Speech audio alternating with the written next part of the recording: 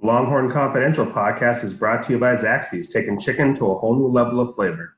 Stop by your neighborhood Zaxby's today or order online at zaxby's.com/podcast. Texas fans, this is the Longhorn Confidential for Monday, May 18th. I'm Danny Davis, the Austin American-Statesman. As always, I'm joined by Mike Craven, my Zoom partner in crime. Mike, say hello to the people. How's it going, everybody? All right, it's been about 3 weeks since we recorded our last Zoom podcast, and a lot of stuff has happened. As we said, this is being recorded on a Monday, so normally record on Wednesday, but we just knew we had to get this information out because there's a bunch of new Longhorns. Since the beginning of May, 4 2021 commits have committed to the Longhorns. Mike, we're just going to start off there.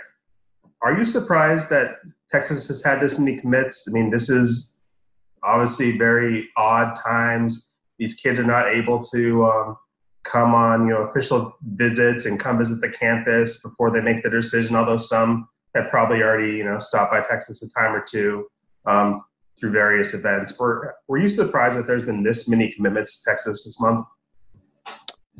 Yes and no. I think early in March, especially February and then through March when most of this COVID stuff started, restricting travel, I think there was a wait-and-see approach. And so you didn't see a lot of commitments in March because people were hopeful that, by April, May, June, they'd be able to go on their regular scheduled visits. Everything would go back to normal and blah, blah, blah. As we've moved forward with this, it's looking more and more like, those campus visits aren't going to happen at least until the fall, maybe even the winter.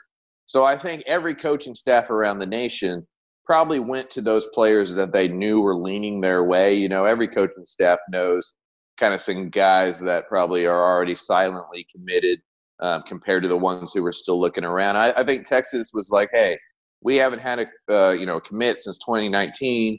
We need to get this ball rolling. We need to build some momentum in the recruiting thing, get this stuff fixed. So if you are willing to commit, if you are leaning this way, let's go ahead and get you to jump on board and start building some momentum to go ahead and keep up with everybody else in the Big 12.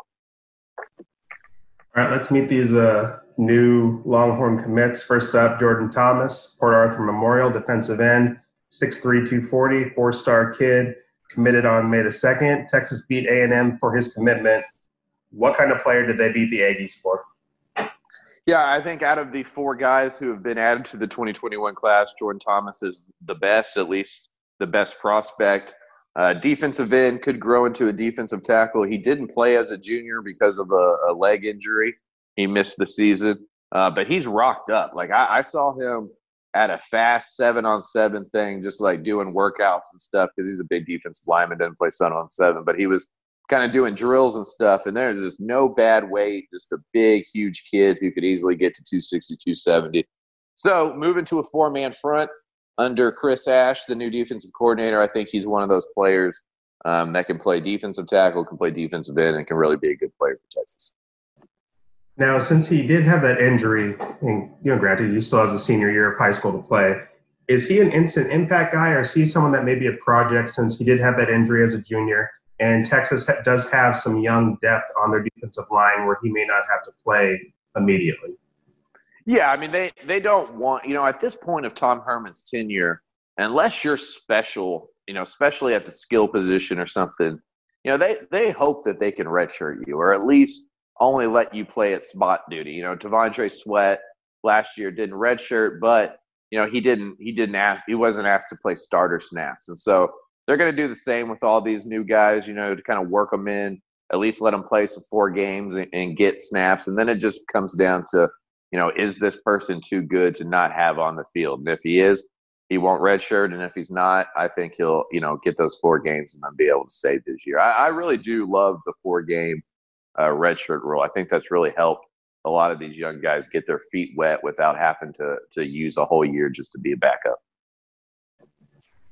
All right, next up, we're going to go to Arlington Martin, where they have a linebacker by the name of Maurice Blackwell, committed to the Longhorns on May 10th, 6'4", 196 pounds, a 3-star recruit. Mike, what do the Longhorn fans need to know about Maurice? Yeah, I think this is one of those first signs of really seeing what the linebacker position is moving towards in the state and even at the college level. You know, you look at his measurables and you think safety, but he's going to be a linebacker. They're going to get him up to 205, 210, and they're going to want him to be kind of a DeMarvion Overshown type linebacker in this system where he can cover, he can get sideline to sideline. And the thing about Maurice that really stands out on film, I haven't seen him in person. I hope to do that this year if football returns as normal. The thing about Maurice is, I mean, he's just a tackling machine. You look at the production, 112 tackles as a junior or 120 as a sophomore.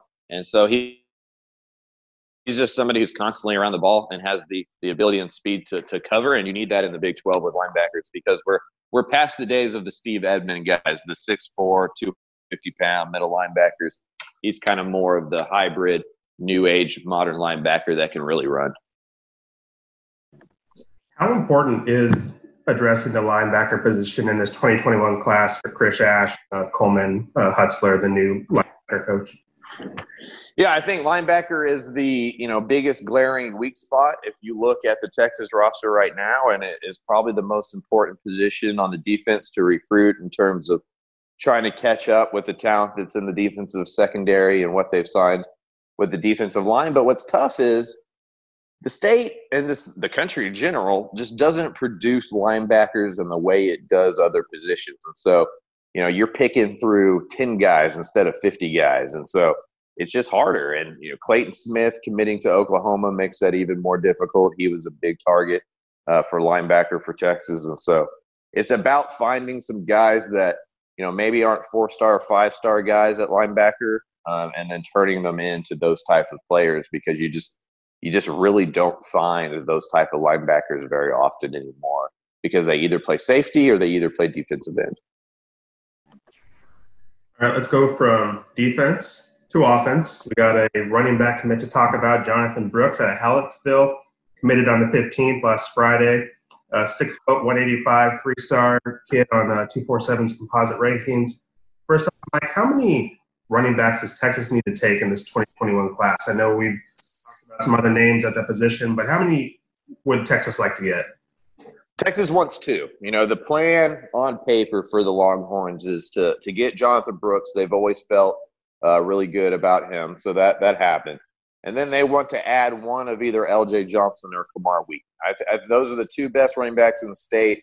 I think everybody knows they're not going to go to the same school, and so it's just about landing one of those. I think Oklahoma probably gets one. Texas hopes to get the other. And if you compare, let's say, L.J. Johnson with Jonathan Brooks or Kamar Wheaton with Jonathan Brooks, you've really done a good job in the running back group of 2021. Because remember, Texas is kind of stacked at running back all of a sudden on campus. But Keontae Ingram's probably gone after this year if he has a good year.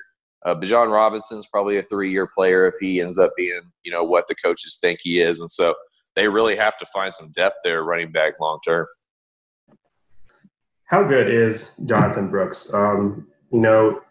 He plays at the 3A level, which, if you're a good player that Texas wants playing at that level, chances are you're not seeing the best competition in the world. So your stats and your video may be a little skewed because you're just better than everyone on the field. Is it hard to gauge a guy like him since he's playing at a lower level? Just how good can a kid like he be? Yeah, it's hard to gauge a kid like that because of where he's playing. And it's also, not even just the 3A stuff. It's playing kind of in Hallettsville, right? That's not near Houston. It's not near Dallas. It's just kind of in its own little area. And so I don't think a lot of college coaches get down that way. And then when you take away the camps that were supposed to happen that didn't happen because, of COVID, he just hasn't been seen by a lot of teams. I think his next biggest offer was Texas Tech. So that's just a guy that Stan Drayton has been able to know. I think the Jordan Whittington being from Cuero, which is around there, probably helped the Longhorns get to know this kid, Jonathan Brooks. And so, you look at his offer list and that Texas one really stands out compared to the rest. And this is just an example of Stan Drayton trusting, his eyes more than, recruiting services eyes, which he should, and just go after a player that he thinks has a really high upside that, frankly, a lot of us in the recruiting service just haven't seen. So, when you see that 3-star label, you have to remember that's an inexact science, and that, there's not many people going down to Hallettsville to break down Jonathan Brooks. Now, if you were paying attention on Friday, you saw Jonathan commit, and in the same 10-minute span, Texas picked up another commitment. It was just like commitments all over the place on a Friday afternoon. The second one was from Warren Easton, wide receiver Casey Kane, 6'2", 175, 3-star. Name may not pop out to a lot of Texas high school football fans because Casey's from New Orleans. And first out-of-state commitment for the I know you derelicts on the high school recruiting beat are really excited about a trip to New Orleans to go scout Casey and watch him play. But what do Texas fans need to know about him? Yeah, not everybody got to go to the Sugar Bowl a couple years ago for a week, so one trip to New Orleans would be pretty solid. But yeah, to speak frankly here, none of us have seen Casey Kane play in real life, right? There's nobody on the Texas beat who's doing recruiting who has actually seen him play in person. But on tape, you can tell why the Longhorn staff really likes him. He's not the fastest, he's not the strongest, he's not the biggest, but he really understands how to run routes already. He knows how to use his body. He really does a good job of stacking wide receivers. Texas isn't really high on a lot of the wide receivers within the state, and the ones that they are high on are going elsewhere. Quay Davis committed to USC. JoJo Earl committed to LSU. Cody Jackson committed to Oklahoma. So the Longhorns for wide receiver needed to go out of state, needed to find some new talent, and it seems like they got this kid straight off a virtual tour. This is the craziest part about this COVID stuff when it comes to recruiting to me is he's never been on campus. Casey Kane's never been to Austin one time. He went on a virtual tour, and that's what got him to commit. So it's just going to be interesting to see, one, how many guys commit to campuses they've never been to, and two, is this going to be one of those years where there's a lot of decommitments because people are making decisions based on information that maybe in the fall or in the winter they'll be able to get more about? Now, is Casey Kane, is this what Texas fans should expect a Mike Yursich, Andre Coleman receiver to look like? Or is that the jury just out because those guys haven't been at Texas long enough and maybe some of those top recruits that they were eyeing decided to go elsewhere because they're not really sure what's going on at Texas? Or is Casey Kane what receivers like Casey Kane, what Texas fans should expect? Yeah, I think that's what Texas fans should expect for outside receivers. I do think Texas is going to be really slot heavy. They always have been under Tom Herman. I don't think that changes even with the new offensive coordinator. So they're going to go after smaller, quicker receivers as well. But if you're going for the outside receivers, for the Brennan Eagles positions, Marcus Washington, those kind of guys, I think you're going to see players like this, kind of long, maybe not speed burners, maybe not the greatest, athletes in the world, but dudes that really know how to play the game, that really know how to block and do those small things. And then, like you said, some of it's just they're not here long enough to have the relationship with some of those big-time talents that maybe other programs have been able to since they were freshmen or sophomore.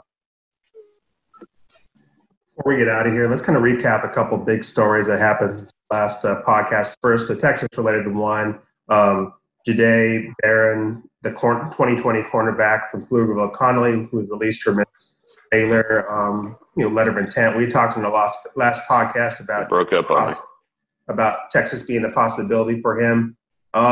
He's a Longhorn now. What does he add immediately to this Texas team? He's a really good cornerback in a class with 2021 that isn't that stacked at cornerback. It was a godsend for Texas. They were going to need 2 or 3 guys at that position this recruiting cycle.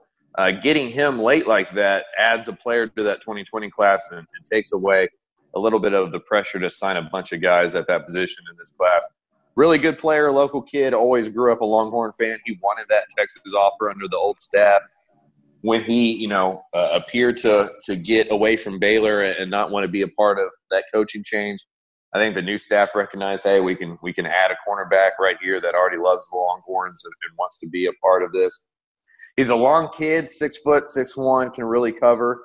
He's going to need to add some weight, but he was the 3rd best player committed to Baylor, so that's a big switch. If this happened during the live recruiting period, it would have gotten all sorts of headlines and everything. Texas takes one of Baylor's top-rated recruits. So, I think it's huge for Texas, not only because he's a good player, but because he's local and he's at a position where they really need talent in a couple of years because Jalen Green, Anthony Cook, Tashawn Jameson, those guys are going to be gone here in a year or two. And then finally, probably the biggest recruiting month, maybe even this year, was Zach Evans. The story of Zach Evans, a talented running back out of the Houston area who, signed with Georgia, was released from his letter because of some off-the-field issue, nothing criminal, but some maturity issues for sure. He's going to end up at TCU. Probably the best recruit TCU has signed in a very, very long time. What was kind of your reaction when that news broke, and what does he do to a Horned Frog team that got a lot better when he decided to take his talents to Fort Worth? Yeah, what's amazing about that, TCU really needed a running back. They lost pretty much all of their running back production from last year to either the NFL or to graduation. So, they were a team in position to take this chance. They were, I don't know if Gary Patterson takes this chance if he has 3 running backs he really loves on campus. But we've talked about Zach before. My feelings on Zach, and this could change as he becomes an adult, but my feelings as him, covering him as a teenager is his issues have always been about, immaturity and a lack of structure that hopefully he'll get in college. And, not all of us are from the same background, and I have a hard time judging kids that are from harder ones than I was from, and he definitely was. And if he can figure out that football is his way to get out, football is his way to be different and be special and go do all the things that he wants to do in life, I think he ends up being a really good player at TCU who buckles down and does what he's asked to do. It's just a matter of Gary Patterson and that staff keeping him focused and keeping him on point, because when he was the best player in Texas high school football for the last year or two. So that is a big-time player and somebody that TCU will use right away as a freshman if he comes in ready to play. And I'd imagine, I think he's the first 5-star recruit TCU's ever signed. And so, he's a big player that may end up even helping TCU kind of become a place for, other talented players to want to go if he breaks out and has huge years. Who do you think makes a bigger impact right away, him or Bijan Robinson at Texas? It kind of seems like it may be Zach just because of just overall depth on the depth chart. Yeah, Texas has 2 really good running backs in Keontae Ingram and Rashawn Johnson. Sam Ehlinger is also a good runner of the football. So, I think this is probably 1A and 1B if we're talking about the best 2 players that sign with Big 12 schools. They're the only 2 5-stars that sign with Big 12 schools. So both of them will play, and both of them will play a lot. But if you're asking me who's going to be kind of counted on more, yeah, it's going to be Zach, and it's not going to be because of talent. It's just going to be because that roster in Fort Worth needs him to be available right away. I think that's all the recruiting news we need to get to. But, Mike, before we get out of here, we're both kids of the 90s. I got to get your reaction to The Last Dance and what you thought of that 5-week experience over on ESPN.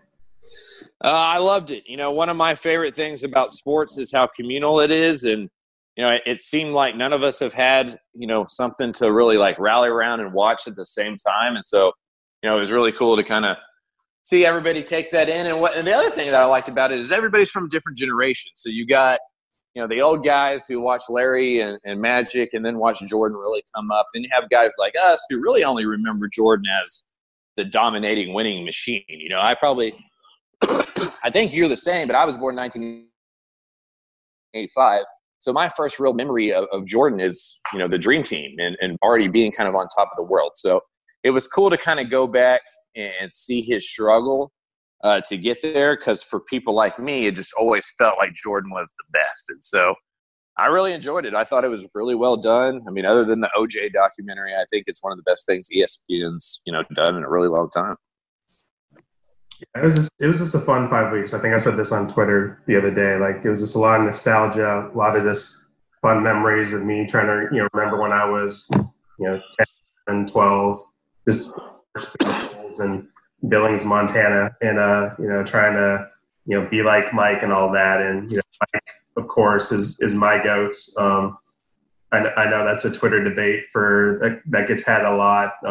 I think the funniest thing I enjoy now is watching a lot of these Texas coaches, sucking up to LeBron unnecessarily because they're trying to, woo these 18-year-olds who,